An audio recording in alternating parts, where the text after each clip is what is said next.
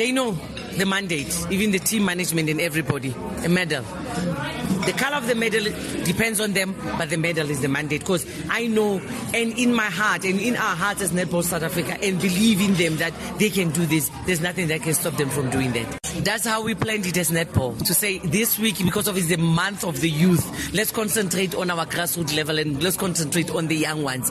You see, it's all ages at schools. Now it's under 19s. We're concentrating on the young ones. We want to show them that we appreciate them.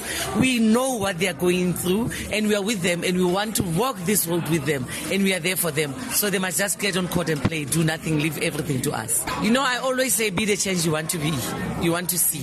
So we will be the change we want to see. We will go to schools, we will show them what we want as Netball South Africa, and they should follow. They are our associate members, they are our members, they should follow the suit. I mean, if the road leads to China, we all go to China. So if the road leads to Hamashashan, let's all go to Hamashashan. So the road leads to NSA, let them all come to the NSA.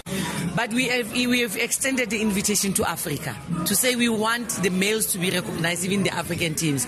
I have 9 countries that have responded already to say they'll be in Limpopo, in Polokwane, playing on the international section that we'll have as Netball South Africa on that one. It's nothing international, it's only Netball South Africa taking an initiative through Africa to say, Africa, we are here. We are your big sisters. We have advanced, so we want to move with you, not to move alone. Remember, 2023 is not about only South Africa, it's also about Africa.